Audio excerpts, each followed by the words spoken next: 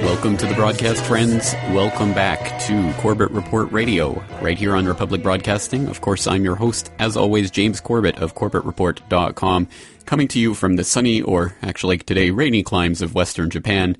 So once again, thank you so much for tuning in for tonight's broadcast. And tonight is Friday night, so we're going to start dipping into the CorbettReport.com archives to highlight some of my past works on various topics. And tonight's topic, well, let's go back to earlier in this week. If you were listening in on Monday night's broadcast, of course, you heard us talking to Reverend Clenard Childress Jr. of blackgenocide.org about the eugenics history of the abortion movement in the United States and some of the uncomfortable truths about the inherent racism of that entire field of practice that has unfortunately infested American society to such a great extent now that it seems to be just normal.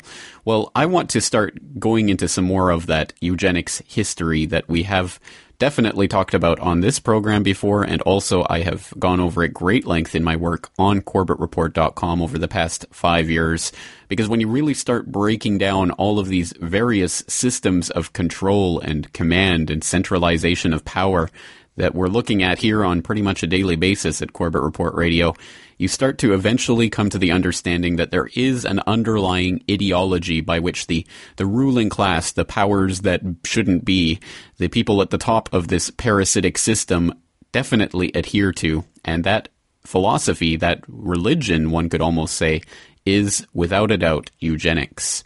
The idea that certain people's genes make them fit to be rulers over people like you and I, the dysgenic population, the people with those poor genes that keep us poor and literally poor.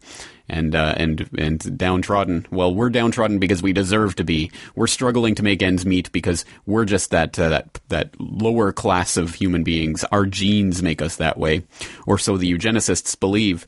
And unfortunately, this is something that's very, very much still going on.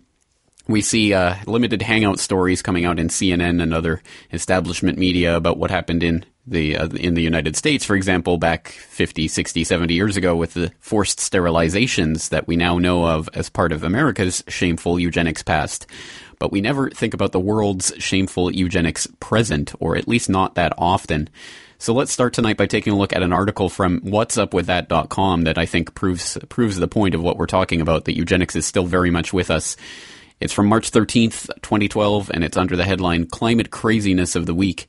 Eugenics is making a comeback with climate-optimized human engineering. It says, quote, bizarre stuff from The Atlantic, though it seems even Bill McKibben is panning him, and when you can't sell Bill McKibben on crazy, well, you've entered a whole new plane of crazy. Me, I welcome our new, smaller, climate-optimized green cat-like overlords. And then it quotes from a recent article from The Atlantic, how engineering the human body could combat climate change. From drugs to help you avoid eating meat to genetically engineered cat-like eyes to reduce the need for lighting, a wild interview about changes humans could make to themselves to battle climate change. One human engineering strategy you mention is a kind of pharmacologically induced meat intolerance. You suggest that humans could be given meat alongside a medication that triggers extreme nausea, which would then cause a long-lasting aversion to meat eating. Why is it that you expect this could have such a dramatic impact on climate change? There is a widely cited UN Food and Agricultural Organization report that estimates that 18% of the world's greenhouse gas emissions and CO2 equivalents come from livestock farming, which is actually a much higher share than transportation. Etc., etc. The article goes on at some length to expound on the various ways that we have to battle that scourge of the life-giving CO2 by basically tinkering with humanity's genome to engineer us into these sickly, disgusting, literally small, shriveled up creatures that will be, well, we'll have so much smaller carbon footprints and everything will be better. Well, eugenics by another name would smell as rotten, and that's what we're looking at tonight, folks. We're looking at the eugenics agenda. So stay tuned, we'll take a short break, and we'll be right back to start going over the history and the future of eugenics.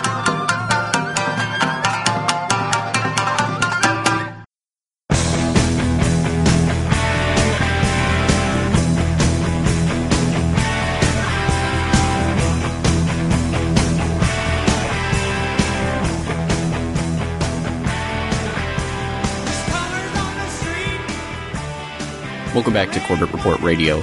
And here we are on this Friday night going into the CorbettReport.com archives to highlight some of my past work on the topic of eugenics, that driving agenda behind so much of the oppression and repression and suppression that we have seen going on in every corner of the world, and of course in the United States, the occupied states of America. And unfortunately, the eugenics agenda just continues to roll along apace because they've just changed the word and they've really stolen from us the history of that word and what it means and what they're really advocating. And of course, they'll always tell us that eugenics means to improve the genome, to make it better. It's not about dysgenics. Dysgenics is what those evil Nazis did when they were trying to kill people to get rid of their genes. That's dysgenics. But we're talking about eugenics, building up the human race into something beautiful and great and small with cat-like eyes and given drugs so that we can avoid eating meat and all of that other climate craziness that the What's Up With That article we were looking at before the break points out. And unfortunately, the latest incarnation of eugenics really is the climate carbon craziness that we've seen infest our society over the past couple of decades, with this absolute craziness about the CO2 and how this is the greatest evil and scourge on the planet and how everything must be geared towards it. Well, it creates a perfect little shell into which the eugenicists can inject all of their discourse about how humans are a scourge and on this planet and need to die. And unfortunately, that's absolutely no hyperbole. So let's start tonight by going over an article, actually a video that I did a couple of years ago called Carbon Eugenics. And the video, unfortunately, the audio is not really great on this video. So instead of playing the audio from the video, I'll just read to you the transcript. And the transcript to this video and all my big videos with my big speeches are all available from CorbettReport.com. So as always, please just check into the homepage there to get the transcripts for any of my videos that you find to be interesting or important. And this one is called Carbon Eugenics. Genocide in the name of the environment is still genocide. It's from the 11th of December 2009. The first person to stand up to any great evil is always the most courageous. To be the first one to call out any great injustice is to invite ridicule, scorn, even persecution. It is difficult to imagine today just how brave were the first slave owners to call for the abolition of slavery, the first men and women to advocate women's suffrage, the first activists to call for the end of apartheid. In the end, their cause is recognized as just, and these brave souls are lauded, often posthumously, as heroes. But in the beginning, no one wants to admit that they are a party, even unwittingly, to a great evil. The wildest injustices can be legitimized simply because they are popular. Today, just such a popular injustice exists. It has been infused into our culture and taken up as a cause. It is fervently believed in and advocated with great passion and force, and to speak out against it is to risk persecution and scorn. But speak out against it we must. The terrible injustice of our age has its roots in a most unlikely place, in the quaint villages and manicured gardens of the 19th century British gentry. Amongst that set lived one Francis Galton, a gentleman scientist who had investigated everything from meteorology to statistics. Shortly after his cousin, Charles Darwin, published his Origin of Species, Galton became fascinated with the idea that the survival of the fittest did not just take place between species, but within them. This idea became a pseudoscience, a study of the presumed racial characteristics of this group or that group, with an aim to explaining why the various peoples of the world occupy the positions they do. In order to confirm their preconceived notions of their own self-worth, Galton and his friends started a new field of inquiry called eugenics. Unsurprisingly, it concluded that the rich and powerful were rich and powerful because they were genetically superior, and it offered a simple solution for improving the lot of humanity. Make sure that the affluent upper classes breed as much as possible, preferably within their own families, in order to preserve their superior stock, and make sure that the lowered classes breed as little as possible. This junk science, pandering as it did to the most rabid, the most racist, the most elitist interests of the money class, became universally accepted in the Western world within a generation. Soon, country after country had implemented laws to allow the government to sterilize those citizens it deemed to be unfit. The true horrors of this strain of thought came to light when the German eugenicists, based at the Rockefeller-funded Kaiser Wilhelm Institute, gave the Nazi regime an ideological excuse to take the idea to its logical conclusion. Many of the Germans who went along with the Holocaust did so because they genuinely believed the scientists who were telling them that the Jews and the Gypsies, the communists and the homosexuals were genetically inferior and needed to be eliminated from the gene pool. After World War II, when the full magnitude of the slaughter that had taken place in the name of eugenics began to become apparent, the eugenicist pseudoscientists scrambled to find a way to re-legitimize their racist and classist drivel.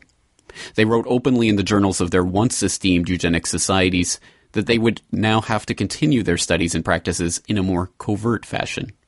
Eugenics had to become crypto-eugenics. This was accomplished in a number of ways. The British Eugenics Society, for one, merely changed its name to the Galton Institute.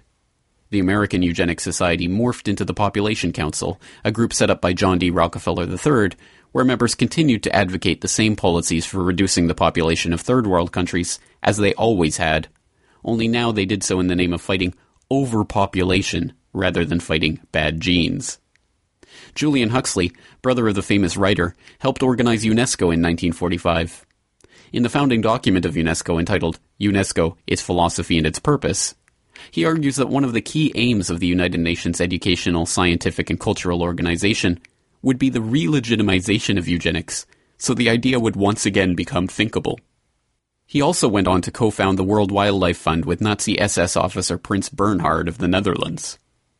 Within a generation, science was once again ready to tell us why the only way to save humanity was to stop people from breeding. This time, the public was whipped into a furor not about Jews and Gypsies, but about carbon dioxide and environmental sustainability. The cover had changed, but the racist eugenicist text remained the same. In the logic of the eugenicists, the meaning of human life is itself transformed. Instead of something valuable, something precious, something to be desired and nurtured, fought for and celebrated, humanity is reimagined as a cancer, something inherently evil, the mere existence of which is a burden on the world. This, unsurprisingly, encapsulates the modern environmental movement's position almost perfectly. Human life is no longer something to be treasured, but something to be measured in carbon and then reduced. In the man-made global warming myth, humans are merely an obstacle to the proper functioning of nature. In this eugenicist fantasy, the Earth is saved when people die. In both ideologies, if they really are separate, the ultimate genocide becomes thinkable. Now, the leaders of the world are meeting in Copenhagen to decide on the future of your world, of my world, of the world of our children and grandchildren. They are proposing a reorganization of the world economy. Punishing austerity is being urged in all corners. Groups of population control eugenicists are now arguing for carbon offsets to be used to stop the developing world from having children. The choir of madness is growing by the day, and everything seems set to reach an intolerable crescendo. And then, in the darkest hour, just as it seems the eugenicists are about to take over, along comes an insider, a hero, at the University of East Anglia to leak the emails and documents with which the entire man-made global warming myth is exposed and the carbon reduction agenda is delegitimized. It is not always popular to stand against great injustice, but it is always right. Once again, that comes from my video/article, Carbon Eugenics, Genocide in the Name of the Environment is Still Genocide. That was released in December of 2009, and it is available from CorbettReport.com, and the link to that will be in the show notes for tonight's episode, CorbettReport.com/radio. And absolutely, that was, of course, written in response to the Copenhagen Climate Summit that was taking place in Copenhagen in 2009. As the world elite came together to try to really put their the final cherry on top of the icing on their cake of world government, which they've been lusting after for, well, centuries, really, generations, demonstrably. And really, it did seem at that time that the world was so much on the brink of these eugenicist led elite, these eugenicist-inspired, fervored, racist, classist elite who believe themselves to be somehow genetically superior to you and I. They were so close to achieving their dream of world government on the brink of that Copenhagen summit, which really did have so much momentum going into it, and it was derailed just in time by ClimateGate, of course, what we've gone over in this program before, but for those who don't know, the leak of emails and documents from the University of East Anglia that showed all of the backstage, backdoor happenings that were going on in the climate world to try to basically pump up and inflate their argument about the destruction, the total, complete devastation of the world that's going to take place because of man-made CO2, yada yada. So really, ClimateGate, I think, truly had such an effect on the shape and the course of future events. I don't think people will ever really be able to gauge exactly how much that did derail the process, but there's no doubt that today the hype over this global warming scare is much, much less than it was even just a few short years ago. So once again, eugenics can take many forms, and it can cloak itself under many different ideologies. And the modern environmental movement has really abandoned any sense of actually caring about the planet and is really only concerned about limiting mankind's CO2, which is just so crazy on so many levels, not to mention demonstrably unscientific, that it beggars the imagination. But there you go. And there we are. So we will continue unwrapping the layers of this eugenicist shroud and getting to the mummified corpse that lies beneath it. And we will continue with that right after this break. So stay tuned right there. Sounds B-52s, we bombed them all for their prosperity, their freedom and democracy. When you play the world savior, someone might return the favor.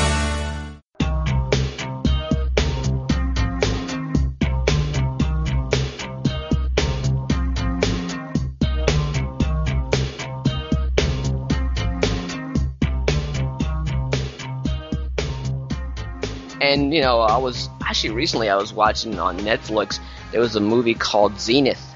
I think everybody should check it out.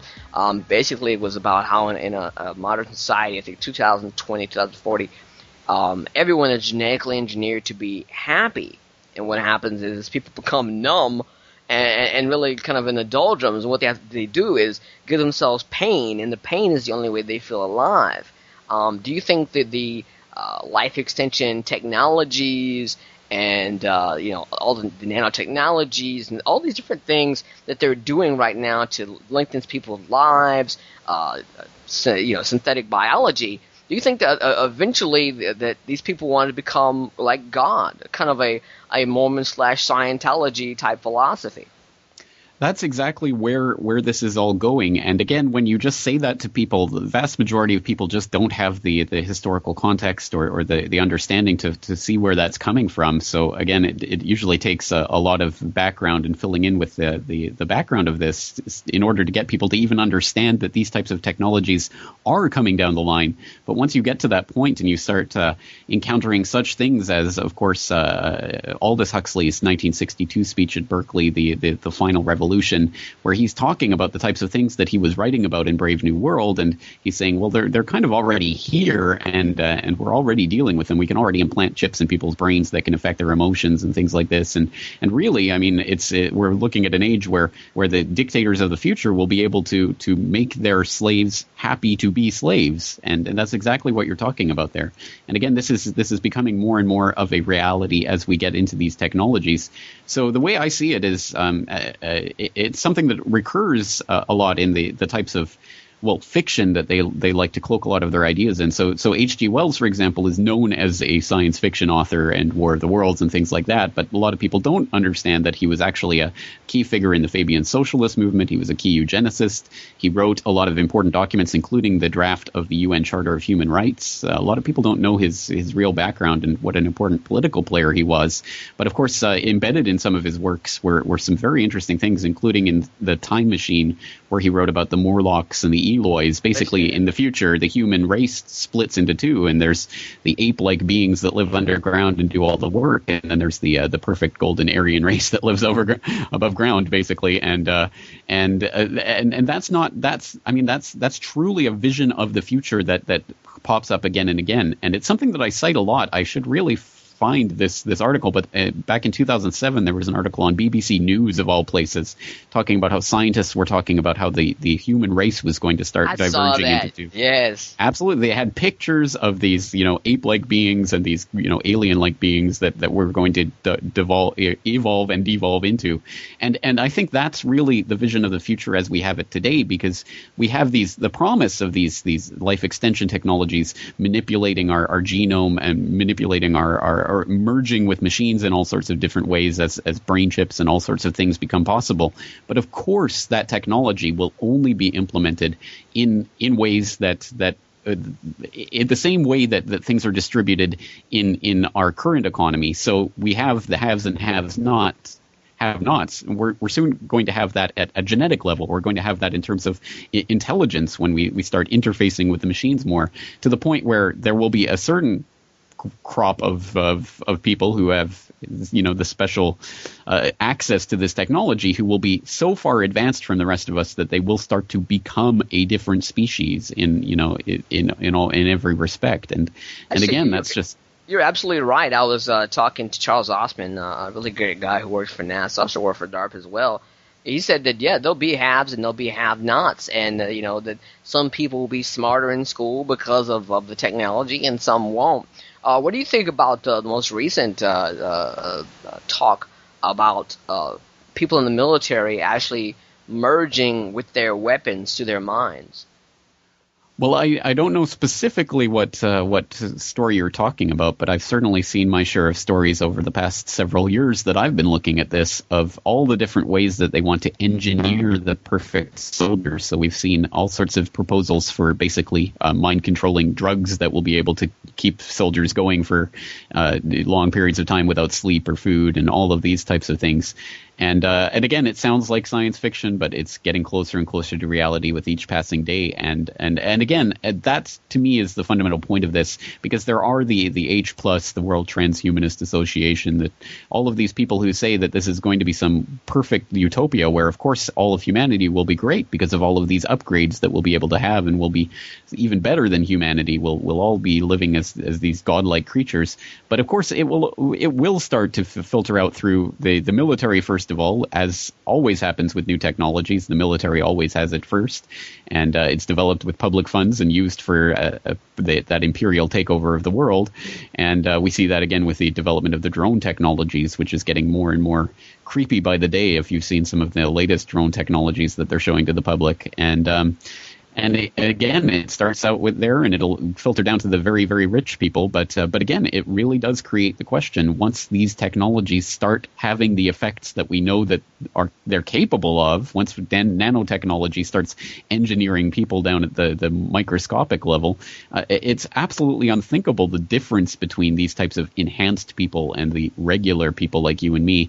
And you can bet that Bill Gates and Ted Turner and all these people who talk constantly about the problem of overpopulation probably aren't concerned about the plight of the average person in India or in Africa who are starving to death and just trying to scrape by on $1 a day. I think it's pretty safe to say that this type of technology is never going to filter down to that level.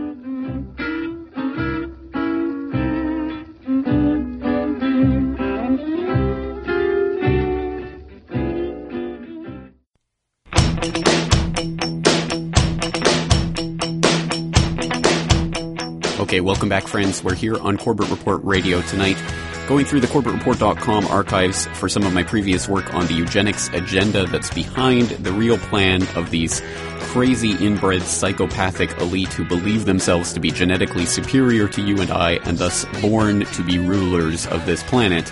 Once again, it sounds crazy, as does the technology that I was talking about before the break in an interview that, again, can be found on CorbettReport.com that Michael Vale of StratRisks.com conducted with me earlier this year.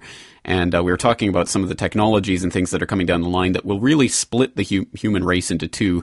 And that's just absolutely not hyperbole. This is not the stuff of science fiction fantasy. We are in the 21st century. We are in Buck Rogersville. And yet more examples of that, if you need any more. It's coming out on a daily basis now, but there's an interesting article from Reuters that came out earlier this month. Superhuman brain technology sparks ethics debate. in which our old friends, the bioethicists, are sparking the debate just like they did about killing newborns that we mentioned in earlier this week with our conversation on the Black Genocide. Well, now they're talking about thought-controlled weaponry and other upgrades to the human brain that will soon be possible with technology, and well, it will mean that certain people will basically be godlike compared to the average person like you and me without these upgrades. So what does this mean for the future of humanity? Blah, blah, blah. I'm sure they're going to spin it off as, well, either by saying it's good or by saying, well, we can't really predict, but it's going to happen anyway, so just live with it. And the bioethicists, of course, if not eugenicists themselves, are very much in the back pocket of the eugenicists, so no surprise there. But in order to better understand all of this eugenics agenda, I think it is absolutely crucial that we understand the history of where it came from and what the people propagating it themselves actually say and write and think about when it comes to eugenics. And that's increasingly hard to do in this day and age. As we've talked about, they've tried to cloak their eugenics ideology behind environmentalism or the overpopulation scare or whatever scare they'll come up with next to try to make us think that humanity itself is a problem. And so we can basically accept getting sterilized and killed off ourselves while they, of course, the people who are pulling the strings, continue to have large families and own vast tracts of land and eat organic foods and have the Svalbard seed vault so they can store away their non-GMO seeds for when all of us become poisoned by the crap that they're feeding us. But to better understand that, let's take a listen to a somewhat older episode of my podcast. Episode 74 was released back in February of 2009, and it's about the inbred elite's million-year plan. And in this episode, I think it's an important one. I hope people will go and listen to the entire episode. It goes through the million-year plan, the idea of directing the human species and the ways that technology will be used to direct evolution in ways that naturally it would take a million years for humanity to change in some fundamental way, but with technology we can do it in decades. And that really is the plan behind this, and the people behind the plan are people like Charles Darwin and Francis Galton and Charles Galton Darwin and all of the other people of the incestuous inbred Galton-Darwin Huxley-Wedgwood family line, which we've talked about on this broadcast before and in some of my other works. I suggest you look into it because it really is where all of this really starts to originate as a scientific concept, quote-unquote, really pseudoscience garbage, but who's going to call out the emperor on having new clothes? And in this episode of the podcast, I was talking about that line and how it developed into Charles Galton Darwin's book, The Next Million Years, which is an ambitious title for a book, but he was quite deadly serious, and unfortunately, absolutely, their long-term plan, the eugenicists' ultimate dream, is to tinker with the human genome and to really direct society at the genomic level. It is absolute Buck Rogers stuff, but it is happening. So let's start getting into that history. But for those who are looking for more information on this extremely bizarre facet of Darwin's personal life, you could always turn to an article that appeared in the November 2005 volume of Natural History entitled Good Breeding. Darwin Doubted His Own Family's Fitness. Quote, brought up in a provincial market town, Charles Darwin lived for 40 years in rural Kent, where he raised a large family. The English countryside was his natural habitat, a world of gentlemen farmers devoted to breeding livestock, flowers, fruit, and people. His paternal grandfather, Erasmus Darwin, was a noted horticulturalist, and his maternal grandfather, Josiah Wedgwood I, who raised sheep, improved the flocks with hundreds of merinos. It is a beautiful part of my theory, Charles jotted when developing his ideas on evolution, that domesticated races are made by precisely the same means as species. Breeders decided which animals mate and which offspring survive. This was artificial selection. Nature, in Darwin's view, did the same thing through the struggle for existence. He called it natural selection. Ironically, some of the problems caused by inbreeding, which Darwin had heard about from farmers, threatened to play out in his own family. In 1839, as he turned 30, did Charles select well in choosing a mate? His betrothed, Emma Wedgwood, was his first cousin. The Darwin and Wedgwood families had intermarried for some time. I call them the Darwoods for short. Charles's grandfather Josiah had 8 children with his third cousin Sarah. Their eldest daughter Susanna married Robert Darwin, a noted physician. Charles was the fifth of Robert and Susanna's 6 children. Josiah and Sarah's second eldest son, Josiah II, fathered 9 children, 4 of whom, Emma Wedgwood Darwin among them, married first cousins. From our vantage point long after Darwin's death, the results of this unintended experiment in close cousin breeding are striking. 26 children were born from these first cousin marriages, yet 19 of the offspring did not reproduce. 5 died prematurely, 5 were unmarried and considered somehow deficient, and 9 married without issue.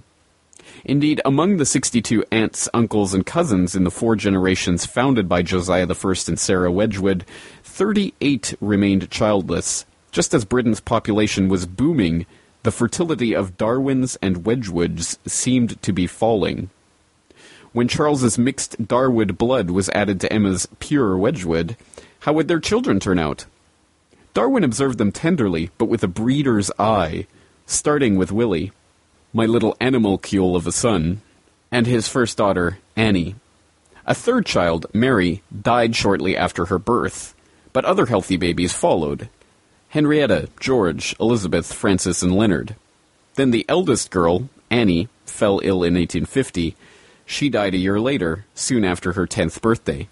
Another son, Horace, was born in 1851. Darwin was devastated by Annie's death, fearing she had inherited the wretched illness that had plagued him since the Beagle voyage.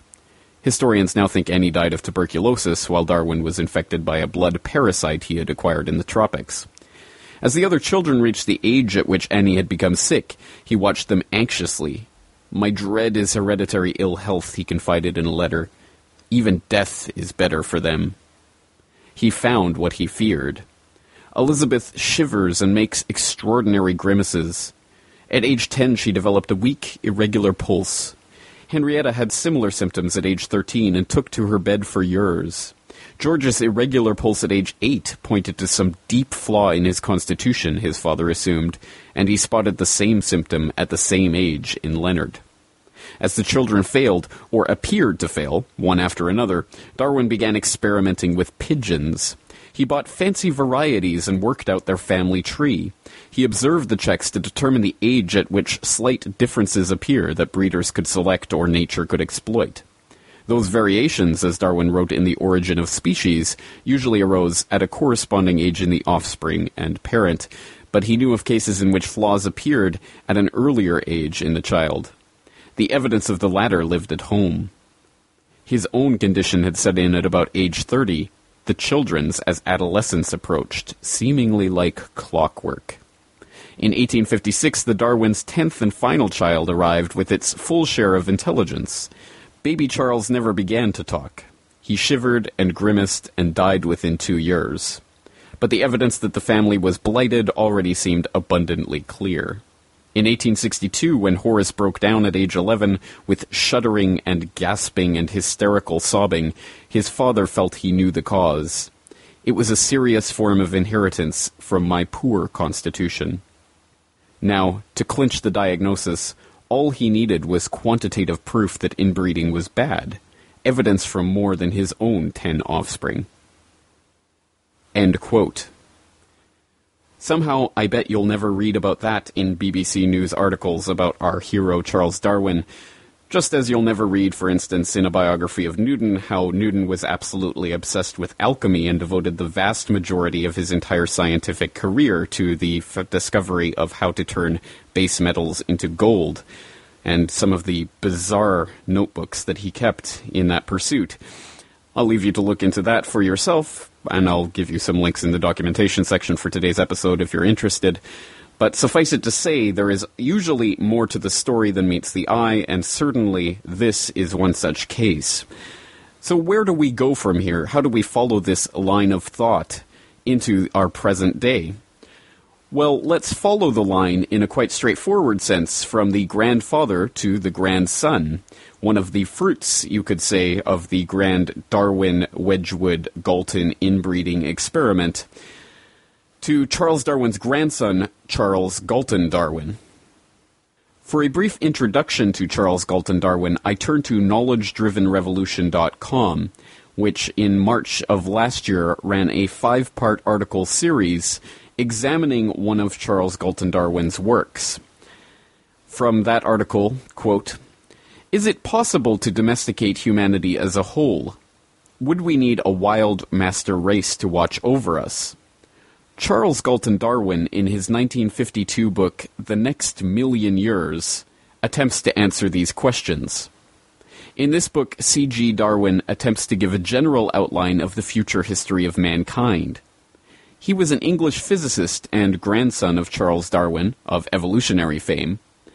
Despite being concerned about the overpopulation of the world, he had 4 sons and 1 daughter with his wife, Catherine Pember. The hypocrisy of this may seem odd, but the concern about overpopulation only refers to inferior breeds of humans, and not superior breeds like himself and his lineage. C.G. Darwin was a longtime member and eventual president of the Eugenics Society from 1953 to 1959, which represented the belief system held among many of the political, scientific, and aristocratic elites of his day and the present. End quote. Now, I'll put a link up in the documentation section for today's episode to the entire 5-part Knowledge-Driven Revolution article, and I do suggest that you read it in its entirety. But right now, let's turn to part 2 of that 5-part article called Can Mankind Be Domesticated?, which contains the following quotes from Charles Galton Darwin's 1952 book, The Next Million Years. Quote, "The only imaginable way of overcoming these difficulties would be to set up a class of consultants who would prescribe what marriages were eugenically admissible and how large the consequent families should be.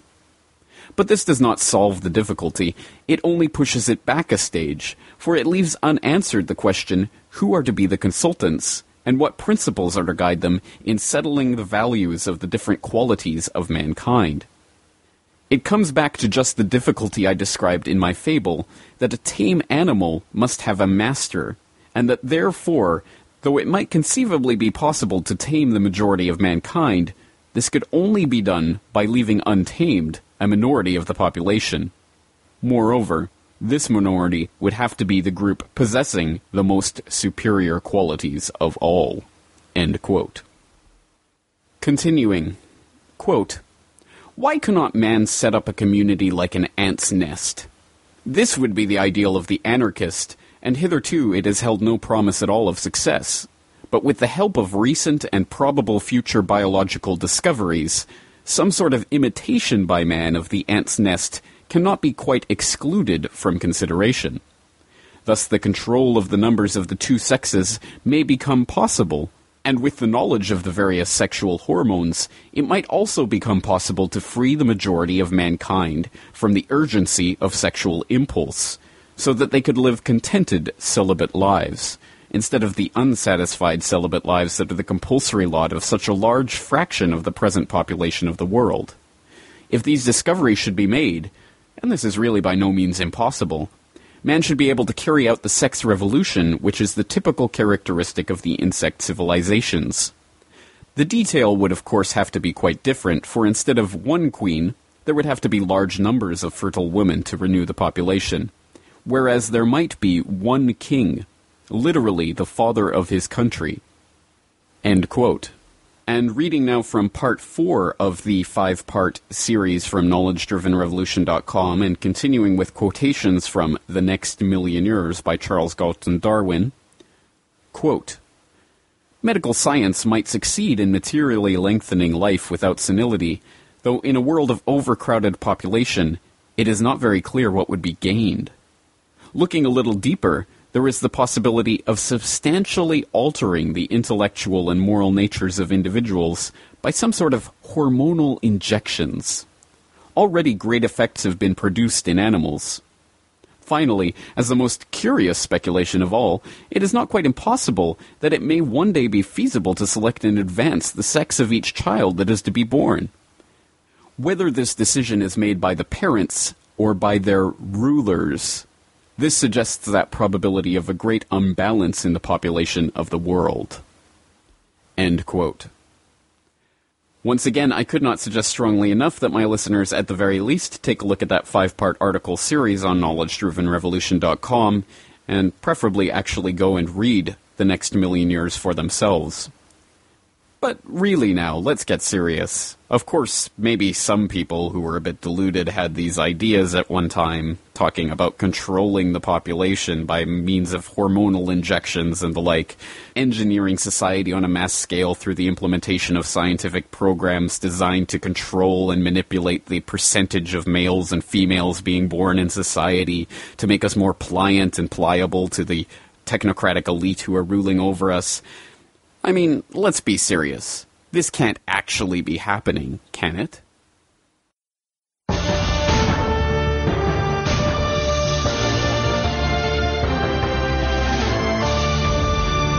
Sounds like a B movie. Millions of males vanish. Fact is, there aren't as many nowadays. Not human males, not frogs, not fish. Chemicals are moving us into a period of the most rapid evolution that this species has ever experienced. From toys to shampoo, we're awash in strange new compounds, and we're only just learning that males are being hit hardest. The scientists within Health Canada are telling the government, listen, you really have to move on this. I'm Anne-Marie MacDonald. This Doc Zone asks, where have all the boys gone? Oh yes, folks, it is happening. The agenda is unfolding before us even as we speak, and they are moving ahead with their plans. It involves the killing off of the vast majority of the human species in order to allow those elites to propagate into the future. It's the most serious information we could be dealing with, and we will be back to wrap up tonight's episode of the broadcast right after this.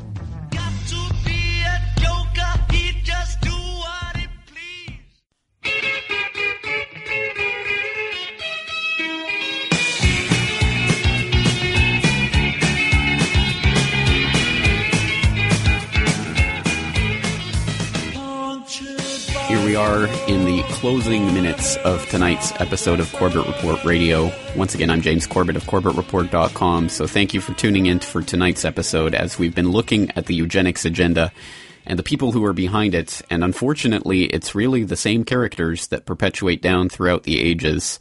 And before the break there, we were looking a little bit into the Darwin line, the family tree that tends to go in more than it branches out when you start to look at the so-called elite, the would-be elite, the people who shouldn't be the elite, the people who are pulling the strings, who are obsessed with inbreeding and keeping their genes in a family line that goes straight and branches in, doesn't branch out.